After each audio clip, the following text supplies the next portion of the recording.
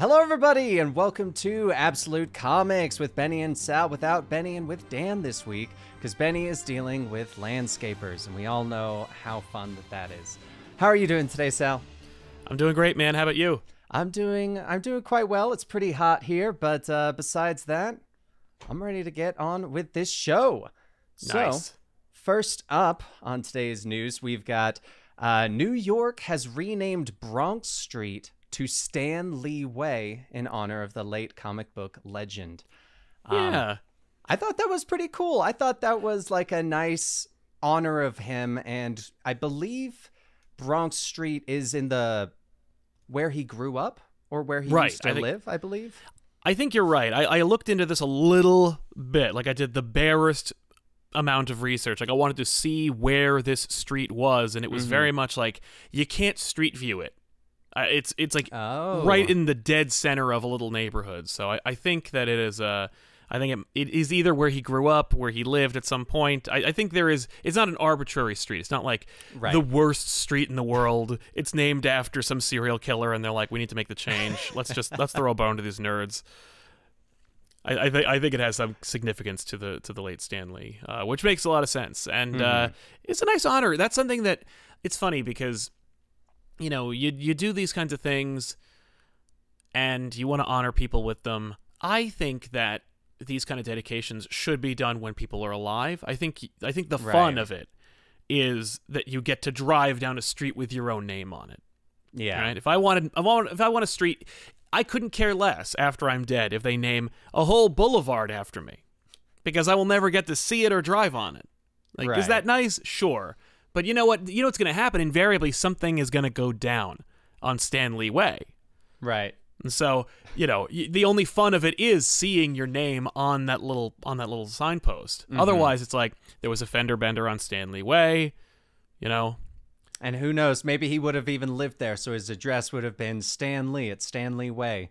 Because, I mean, if you're going to live somewhere, it's going to be your own street. Why wouldn't you? It has to be. Right, yeah. I don't know. I mean, it depends. If you... you actually live the street next to it. I live next door to Stanley Way. Although it would be a great argument, like, killer, you know?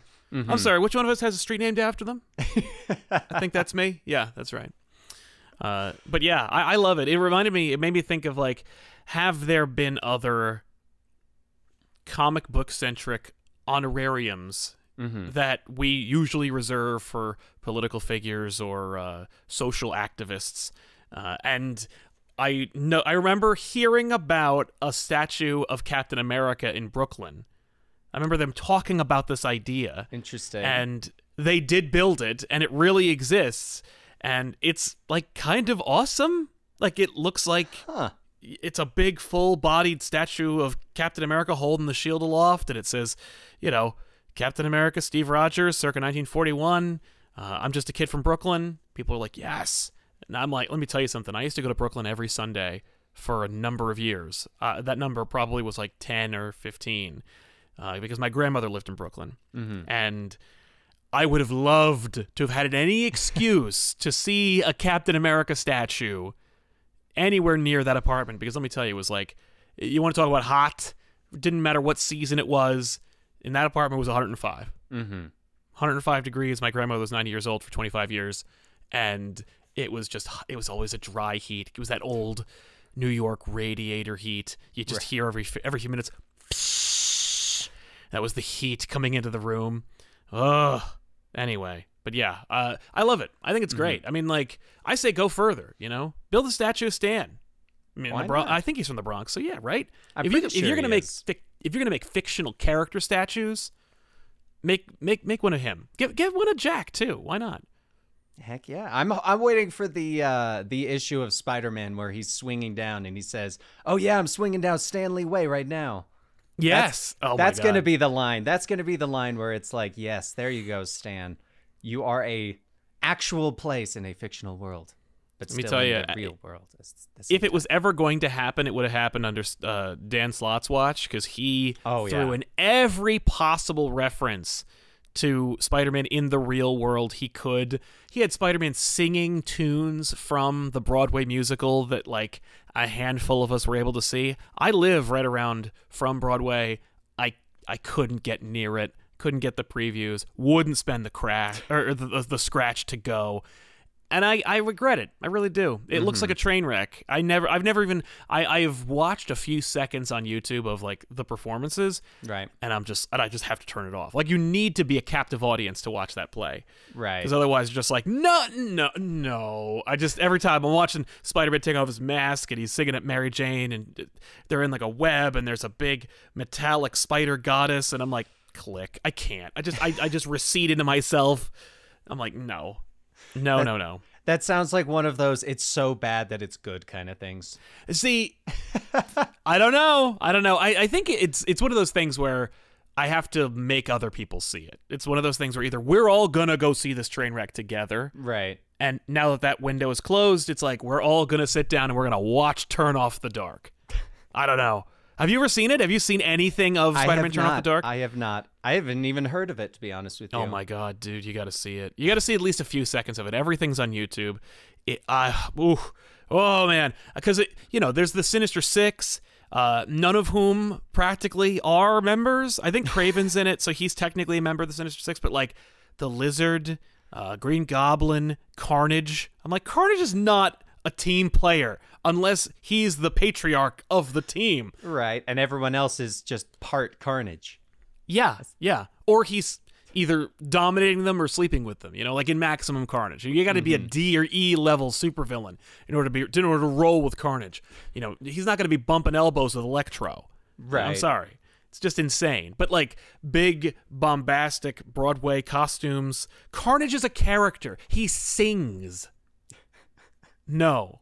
And I've seen and the Green Goblin suit, of course, it's a lot more emotive than Willem Dafoe's suit from the movie. Because he's got to belt out some major supervillain ballads written by Bono and The Edge. Oh my goodness. Well, speaking of the fact that you could see anything on YouTube, the next you might not be able to. Because the Harley Quinn Season 3 director came out saying that DC asked them to remove a scene from the show that had a moment where Batman was going down on Catwoman, stating that you can't do that, heroes don't do that. And then when questioned why, they explained that it's because they sell consumer toys for heroes, and it's hard to sell a toy of Batman if Batman's also going down on someone. Yeah. This was the funniest thing I have heard in a long time because of the fact that there have been way worse things than Batman going down on Catwoman in comics. Like, I mean, we just had the Batwang and the Batman Damned. Like, that, if you bring up the Batwang, I'm gonna get completely triggered because I feel like I find it so abhorrent, the censorship of Batman Damned, regardless of people saying it's the worst thing, it's the best thing.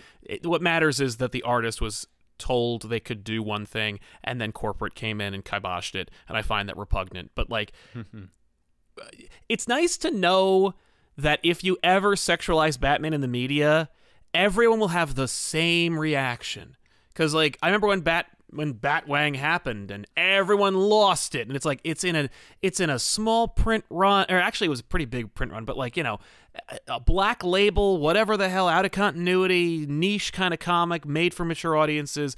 Who's even talking about this? Everyone's talking about it. You talk about Batman performing oral sex, yes, you're going to get exactly, if not more so, because it's more overt. It's more ridiculous. I mean, and then of course everybody pulled up, like, I think it's the Mitch Gerrard's art from the Tom King run where Batman and Selena Kyle are just totally naked on a rooftop, and they're like, "Oh yeah, you think he didn't go down? Trust me, he was definitely he did it all and infinitely more." But like, I don't know. I find it horrible that people still can't like hold it together. I don't know about you. You remember any time in school, anything even remotely, like if you're in science class and someone refers to a titmouse, or if anything even like, if you're in sex ed class and everyone just loses it the second that like a breath of a sexualized discussion comes up. And I'm taken right back to that moment in class, just being like, can we please, like, they're not going to talk about this if you scream at the top of your lungs, or laugh yourself into unconsciousness. Right. But yeah, I mean, but the visual of Batman, in the bat suit, having having sexy times, Catwoman, hilarious. It's inherently hilarious. It's hilarious, and Harley Quinn's show, like, that's exactly the kind of thing you would expect from that show. Like, Absolutely. they've already done stuff equally as bad, and Right. just the second it goes to Batman, they're like, nah. We sell a lot of toys of Batman. You can't have him doing that.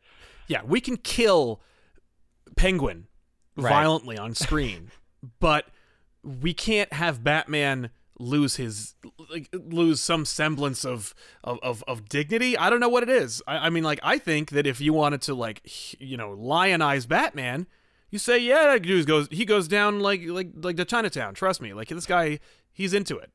He's a very giving lover. I don't know. It's weird. I just loved all the tweets, because one of my favorite was, well, why else do you think he left that part of the mask open? And I'm like, okay, that just won the award. We've got Tom Taylor tweeting out the scene from Young Justice where Corey's talking about how Dick Grayson's generous good in Dick is. bed. Yeah. Yep. So it was I just thought that one was funny. I thought it was... but now, correct, I actually did not see in this article when I looked it up, and I don't know if you know off the top of your head, did they air the show and then remove the scene, or was it removed before the season came out? I don't even know if season 3's out yet.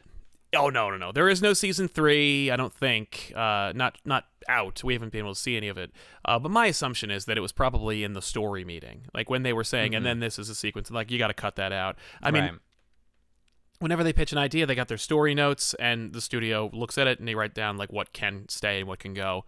And there's always like an argument between the creatives and the studio executives about, like, what can stay, and they always compromise and give and take and stuff like that. You can pull any of this for hilarious double entendres. And this in particular sounds to me like a story note where they were like, oh, where there's gonna be the scene where, like, Batman's going down a Catwoman and ha ha ha, and they were like, you're not even gonna get to the storyboard phase. Like, I don't want to see, because the thing is, like, remember when Batman Damned came out, and they were, like, requesting copies back, they were pulping the book, they changed the art. They're not gonna let some studio storyboard image out of Batman, like an official, because you throw a rock, you can find fan art of Batman doing all kinds of unsavory things. But it officially licensed, don't. Yeah, well, at least use incognito. But the fact is, they can't be accountable for having, like, Warner Brothers sanctioned art out there of Batman doing anything like that. And I know that they're talking about selling toys, and that's Batman. Like, I learned this lesson the hard way by being so upset about Batman Damned, but, like, Batman's a toy commercial. Batman's like Warner Brothers' James Bond, action figure. Like, he's a character, sure, he's got depth and he's got stories, but at the end of the day, he is a money-making cash cow for Warner Brothers. And, like, I guarantee you there are significant players at the Warner Brothers executive level who don't even regard Batman as a comic book character. They see him as they see him as a movie character, because that's how it's always been. If you ask anyone from that era, from, like, the era of the Burton era, they will always throw the number, like how much Batman 89 cost and made, because that's how they measure success. Right. And that's how they view Batman. Like, they were like, sure, make a Batman movie. Give it to the guy, give it to the little kooky artist guy. And boom, made waves, and they're like, that's it. That's why as the movies go on, they get more and more stupid, and Batman becomes less and less of a character. Right. Because they're like, well, he can't do anything controversial. He can't say anything that will upset anyone on either side, because everyone on every side has to buy their children the toys of Batman. And I think it's just an antiquated way of looking at it. It's just that old Hollywood Warner Brothers mentality of, like, Batman, why are we even talking about this? Right. It's like, well, because he murders people, like, in certain things. Like, we're okay with filming him crush a man's skull in the Batman vs Superman movie. Oh yeah. Oh, right? my Just, God. That man's dead. He shoots people with machine guns, but we can't have him pleasure a woman orally in a cartoon that's literally made for adults, and that if a child sees it, they absolutely should be in trouble for it. Like, right. Ridiculous. Yeah. So ridiculous. Kills me. I will say, there's a great tweet from Chip Zdarsky about it, but it's not really about it. It was more inspired by it. Okay. Where somebody said, well, we can all agree that if it were Daredevil, he wouldn't be able to because he'd be crying. Like, Daredevil would cry during sex of any kind. And Zdarsky says, let me tell you something. Daredevil cries before sex, and he will cry after sex.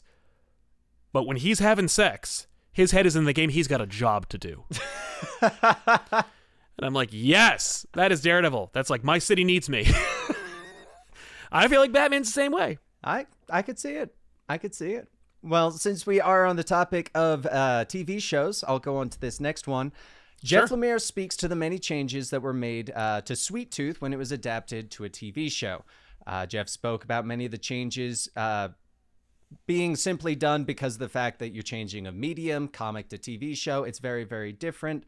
Yep. But the main thing that he said that I wanted to talk about was that he consciously acknowledged that since he wrote the book and since it's become a TV show, there have been so many different post-apocalyptic worlds, post-apocalyptic shows, movies, everything out there that he was like, that he looked back at his old work and was like, this is pretty much the same as a lot of these other things. And that's why we got a lot of changes such as nature returning to Earth and kind of reclaiming the world.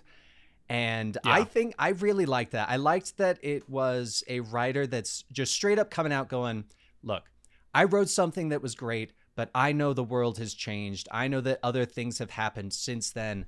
We don't need to do a die-hard replication of this is the book, here's the direct adaptation. Let's make a good show that uses that as a core. And I'm not sure, have you seen more of Sweet Tooth? I know last time that you talked, you had seen, I believe, like 3 episodes or so. Yeah, about the back then it was the first 2. Since then, I've seen the whole show. How much have you seen? Have you seen it good, all? Is it not? Yeah, it's my amazing. Gosh. It's just such a good show, in every way, and it's just all the changes that Lemire references are valuable and important. You know, the dude is like, you know, it's not going to be the same thing, and it shouldn't be. And, you know, maybe there are some works that, like, work better if it is a direct adaptation. I feel like, you know, like, it's funny because I liked the Watchmen movie, but then they made the Watchmen show, which is so different, and it wound up being, like, celebrated and hailed by critics and fans alike, who were just like, you know, say what you will about, like, before Watchmen, the Watchmen movie, Doomsday Clock, but, like, this show is really good, and it really, like, has something to say, and it's because they dared to stray. And I feel like Sweet Tooth is one of those things where, on one hand, you know, how many people really read Sweet Tooth? I'm not saying it wasn't a big success, but, like, it was, like, I mean, it was, but, like, when you compare it to other seminal Vertigo / independent works, like when you compare it to the reach and the pull of things like Saga, Why the Last Man, Preacher, that kind of thing. So you're not really, you know, I feel like it's a great decision, and especially in a post-COVID world. In the post-COVID world, this show I think will be considered like, oh, this is one of those. Like, this is one of those great works that came out of the pandemic, right? Like, it feels like that because there are references and allusions and visual metaphor that, like, directly reference what we went through as a people for a year, and yet it also preserves the intent and the story and the characters that are inherent in the comic. So it manages to be all those things, which is what hopefully good visual media like TV shows are capable of. Yeah, I'm really glad that he came out and spoke about this as well. Like, I hope that other authors, when they get adaptions as well, take this to heart and kind of go along the same lines of understand that it does not have to be an exact replication. You want to make a good show, and if you need to change some things, do it. Like, just keep the core. That's all you really need. Yeah, it's funny because I was very much not like that with the Preacher show. Oh, really? Like, yeah, I saw at least the pilot, and I was like, this isn't even close. Like, there was nothing about that show that appealed to me that made Preacher appeal to me. And it did. It made its own decisions. It went down its own path. The Boys, one of those things where it is not the comic, and for me, I'm like, good. Because I did not like The Boys, but I loved the show. I think it was a great show and an excellent way of adapting that work and being something original, but also still staying relatively true to the source material. I think enhancing it a bit. Sandman. People are already up in arms about any number of changes to Sandman. I think that's because Sandman is one of those things where it's a little older and a little more precious to more people. Right. But and look, do I want to see a 1-to-1 recreation of Sandman in like with the things we are capable of doing visually? Yeah, but I also appreciate A, it's not mine. B, it's a new world, and C, it's important to not just do that because some things are made for one thing and other things are made for another. There's a reason why there's an Oscar for best adaptation of a work. Yeah, because it takes some measure of work and skill to adapt something from one thing to another, because as much as everyone always jumps to, oh man, I love this comic, I can't wait to see it on the screen. It's like, it's not the same thing. Like, comic books are not pitches for shows and movies. They are its Berserker own excluded. Right. No, Berserker is 100% a storyboard that is just sold to people. And Cowboys and Aliens, that was also made specifically. And 30 Days of Night. There are a few examples, exemptions. But by and large, the comic book medium does not exist to support the film and TV industries. Mm-hmm. Yeah. And hopefully, just adaptations of works allow for there to be fans of all of it, and what appeals to you in the comic might not appeal to you as a show or a movie, and that's okay because you still have them. It doesn't undo it. What makes me frustrated is whenever I see like a movie poster on a comic book cover, and I'm like, it's not going to be that. Right. You're trying to ape off of that, but it's not the same thing, and you're showing people that you're selling people the wrong thing. Right. But anyway, I love it. I think Sweet Tooth did such a great job. What's one of your? Well, I don't want to spoil it. I don't want to turn this into a Sweet Tooth spoiler cast. I don't. That without spoiling anything, honestly, the entire show is so good. But the development of Big Man, just the character development of his character, as well as the visual development of him, so well done. The actor's fantastic. The child actor that plays Sweet Tooth, honestly, I don't think I've seen a better child actor in a very long time. At least not one that comes to mind.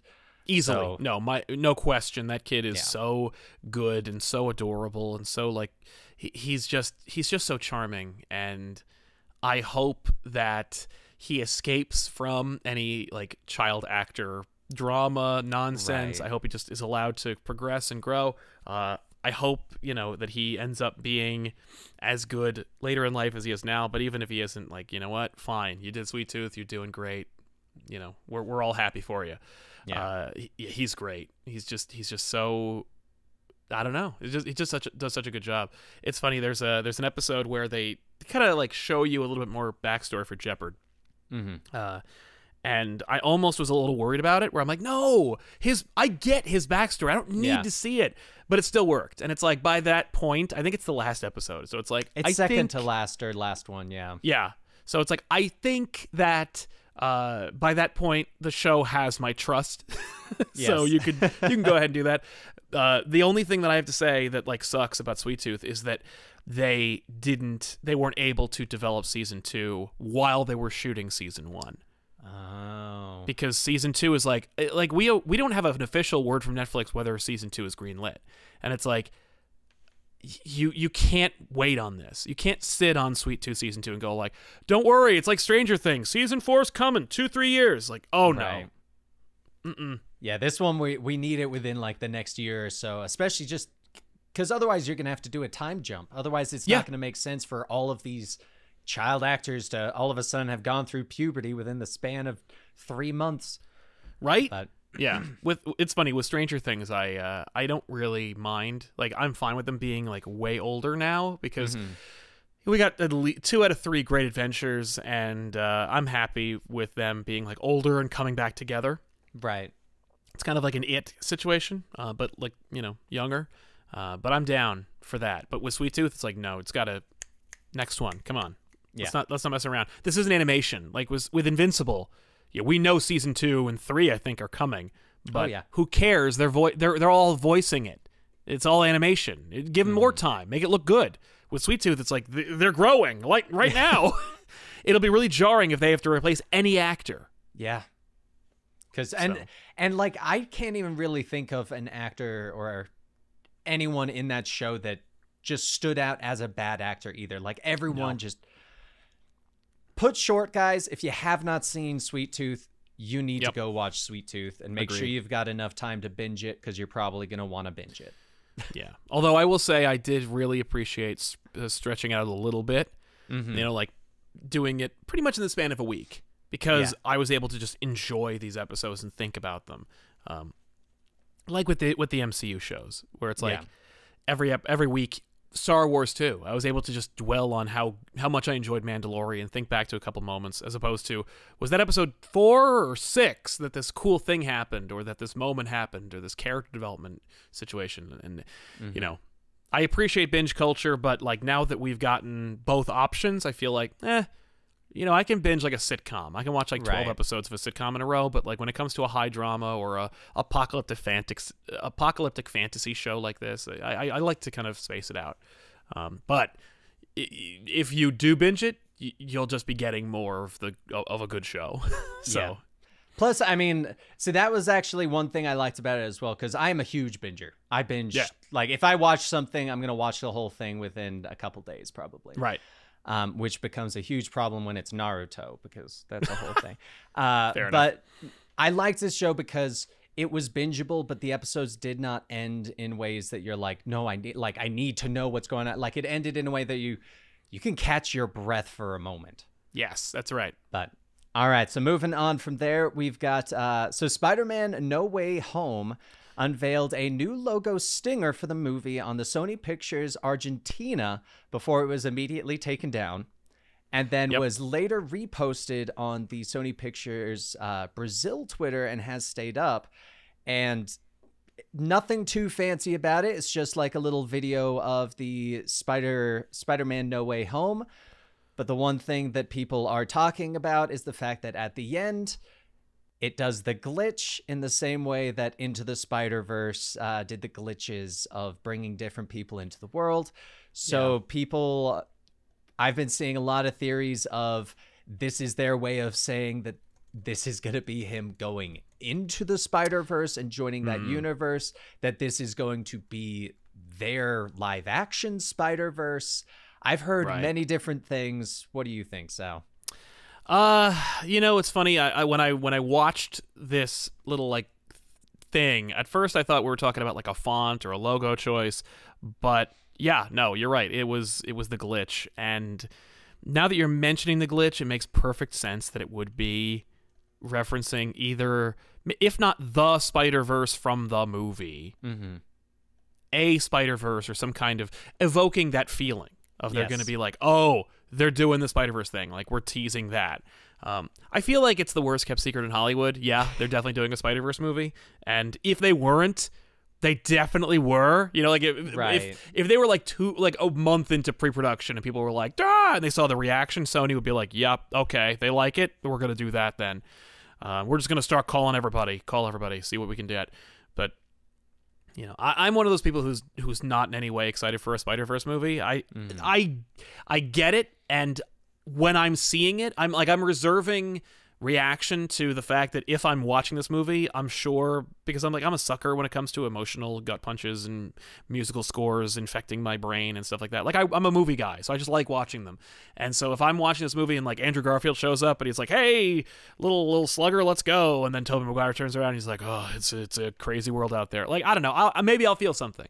But I already got an Oscar award winning Spider-Verse movie that I loved and enjoyed immensely. I was really looking forward to seeing, you know, we got 2 Growing Pains movies for Tom Holland Spider-Man, you know, where he's busting out. And it's like, I'm an Avenger. I'm Tony Stark's ward, you know. Now no Tony Stark, no Avengers. It's just you. What are you going to do with it? Right. Maybe I'll be Spider-Man. And it's like, do your Spider-Man thing. Maybe I'll have to fight Kraven, or you're going to fight the Lizard or something fun. But this is... you're actually part of a big, crazy universe with multiple versions of yourself that everyone really likes more. And it's like, that I'm not into. I don't know. I feel like that's less exciting to me. Right. But if we're living in this world where there's going to be a Spider-Verse in live action, is that cool? Is that interesting? Is that exciting? Objectively speaking, sure. because it's hard to do. It's a new concept, relatively speaking, when it comes to these studios doing that.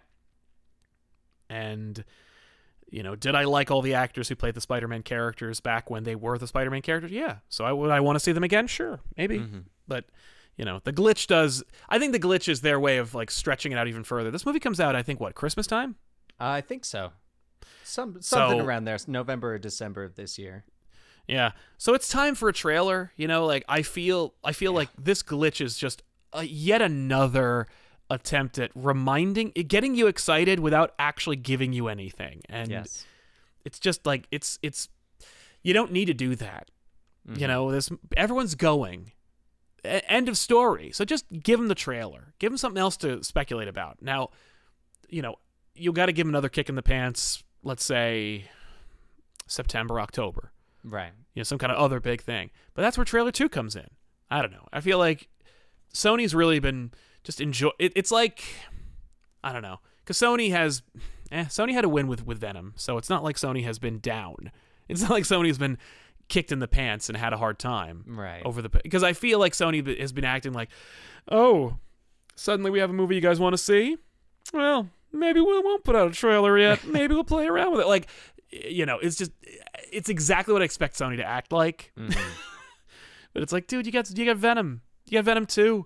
Looks totally dumb, and I'm gonna watch it. I'll see that one in theaters because it looks like, oh, okay, you're leaning into what worked with Venom 1. Right. I'll watch that. I don't know. I'm just ready for them to kind of like stop playing coy. The glitch kind of represents for me the coy nature of it. You know what I mean? Like where it's just like, oh, maybe there's a Spider-Verse. Is it in the cartoon movie? Is it different? Are there 2 Spider-Verses? What about Morbius? Oh god, we're not even going to touch that one. No, I completely agree. I think they're hyping this up so much at this point that the comparison to Into the Spider-Verse, which for me personally, I think was my favorite Spider-Man movie. I'll just straight up say it was the one I enjoyed the most. So constantly hyping up the new Spider-Man movie without showing you anything and now making me directly compare it with a movie I revere so highly, I feel like they're starting to go into some dangerous territory of, if you have something good but you overhype it and compare it to something amazing, it doesn't always look as good because you're looking at it in a comparison light. But I mean, here's hoping that it's something good. Who knows? Maybe it'll end up with Tobey Maguire falling in and becoming the theory of him being the older Peter Parker. Yes.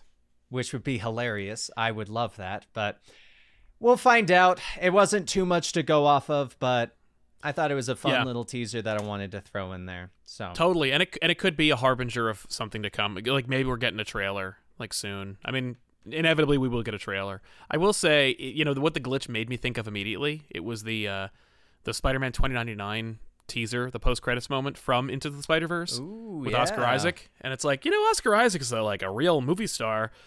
If you wanted to, like, in a post-credit sequence for this movie, throw in Oscar Isaac in a dope, screen-accurate Spider-Man 2099 movie and link it directly with the cartoon, that'd be kind of cool. Like, that'd be kind of exciting. But I don't know. This is.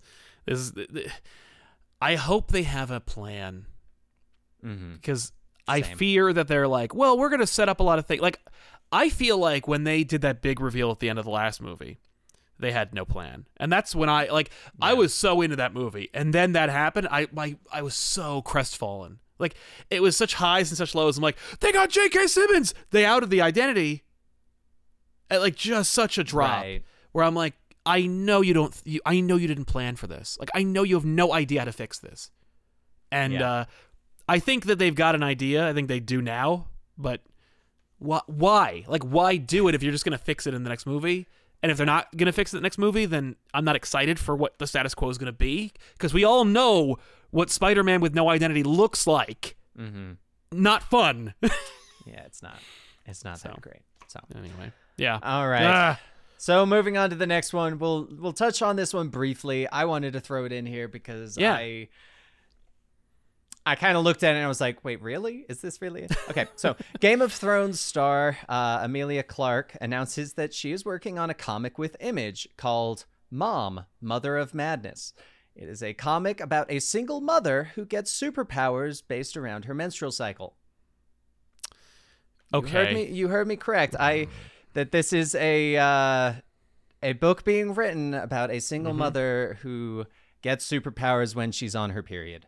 And Amelia came out being like, this was, I guess, trying to use this as a means to educate kids about the topics of menstrual cycles and stuff like that in a different light, which I'll give her credit on that. I am a big fan of teaching through fun mediums like comic books, like TV shows, stuff like that, because a lot of the time it's a lot easier to remember when you remember, oh yeah, I saw how to do CPR because I watched on Spider-Man once, like that kind of thing. But this one I thought was just so interesting and kind of just bizarre to me. Yeah. That I wanted to just throw it in here. I didn't even hear about this. So looking at it, like I have so many thoughts. And it's for funny the record, it comes out either next week or next month, the first issue. So it's not like in the process. It has been made. So it's done. Yes.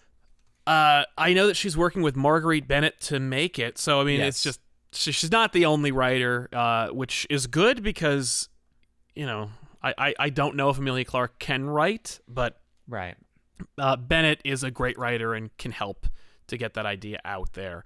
It looks like, I mean, call me cynical, but it feels like a Berserker situation where Emilia Clarke's like, I've got this movie that I really want to make. Maybe she pitched it. Maybe she's developing her own production company, and they're like, well, but before you put the cart before the horse, why don't you make it in one of those comic books, win a couple of awards, and then it'll be way easier to get a green light, get funding for it. You can star in the movie, and it'll be like Margot Robbie's production company when they made like the Tonya Harding movie or whatever. Just people being like, well, I got this idea, and I want to make it, but I need something besides. I can't just trade on, I'm Emilia Clarke, so make me a movie. Like, nope.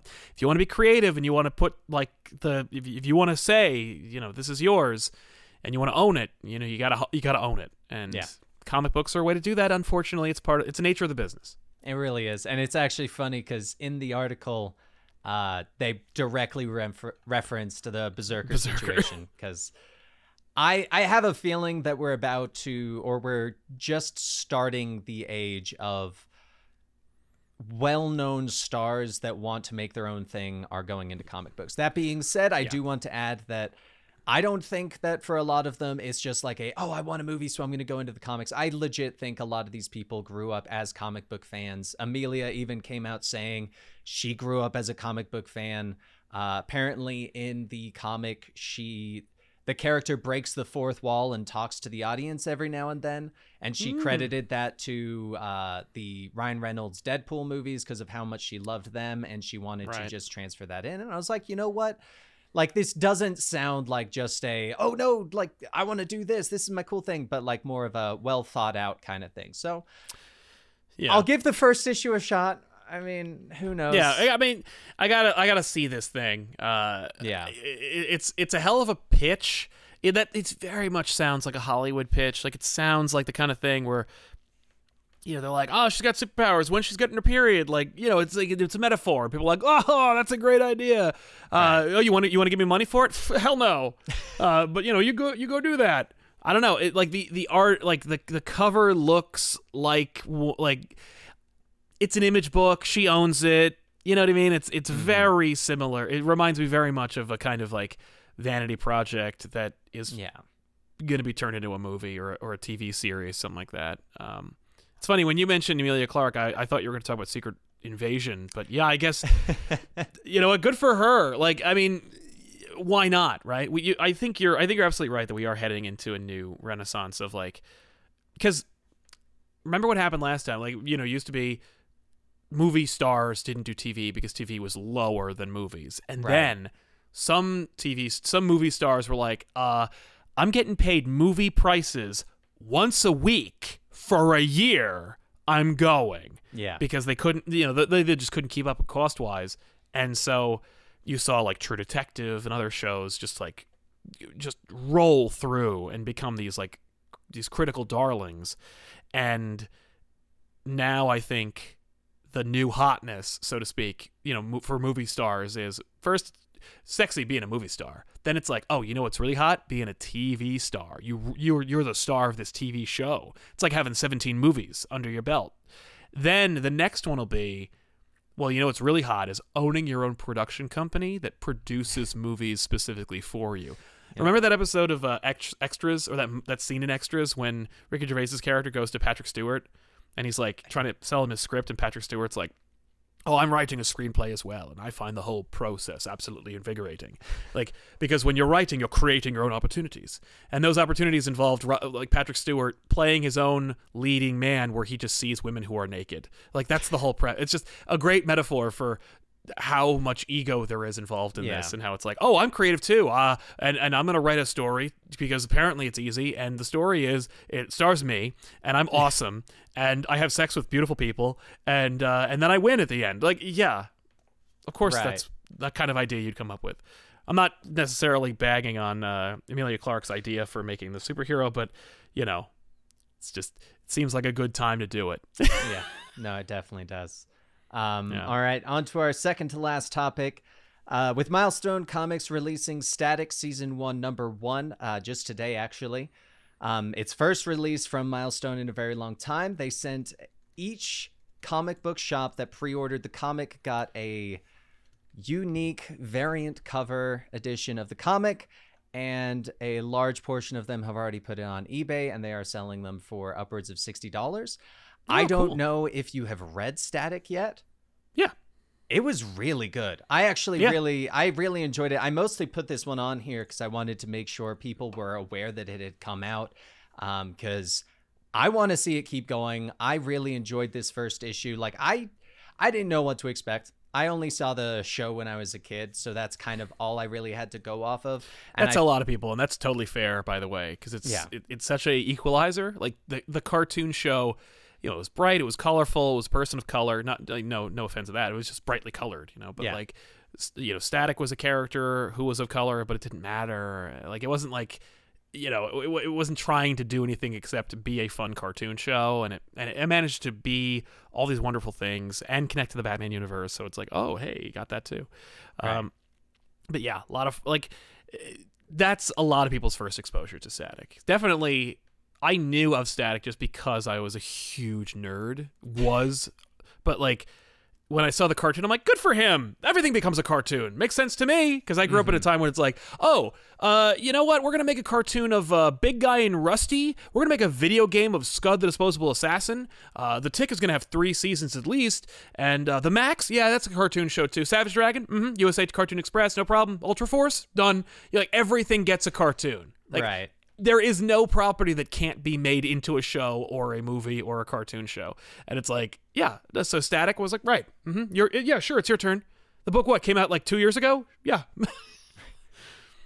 I really liked it. It gave off very strong Miles Morales vibes.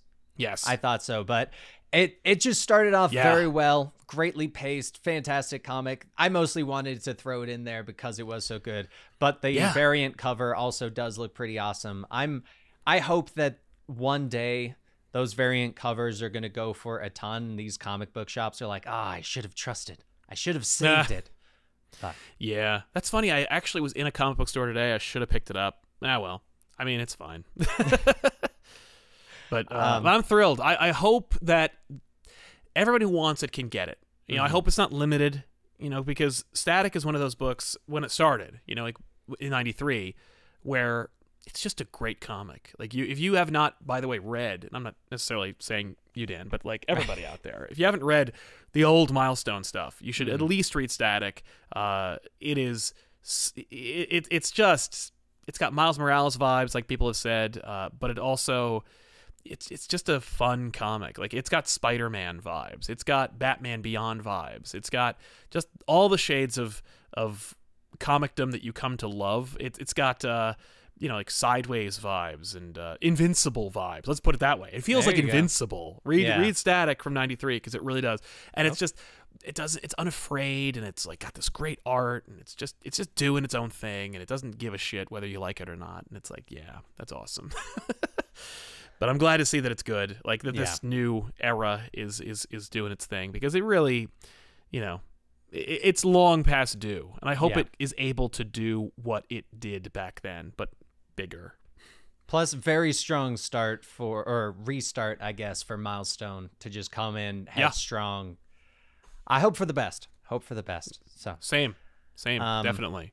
All right, so moving on to our last topic, we've got the Guardians of the Galaxy game was announced at E3, coming to PlayStation, Xbox, and PC on October 26th.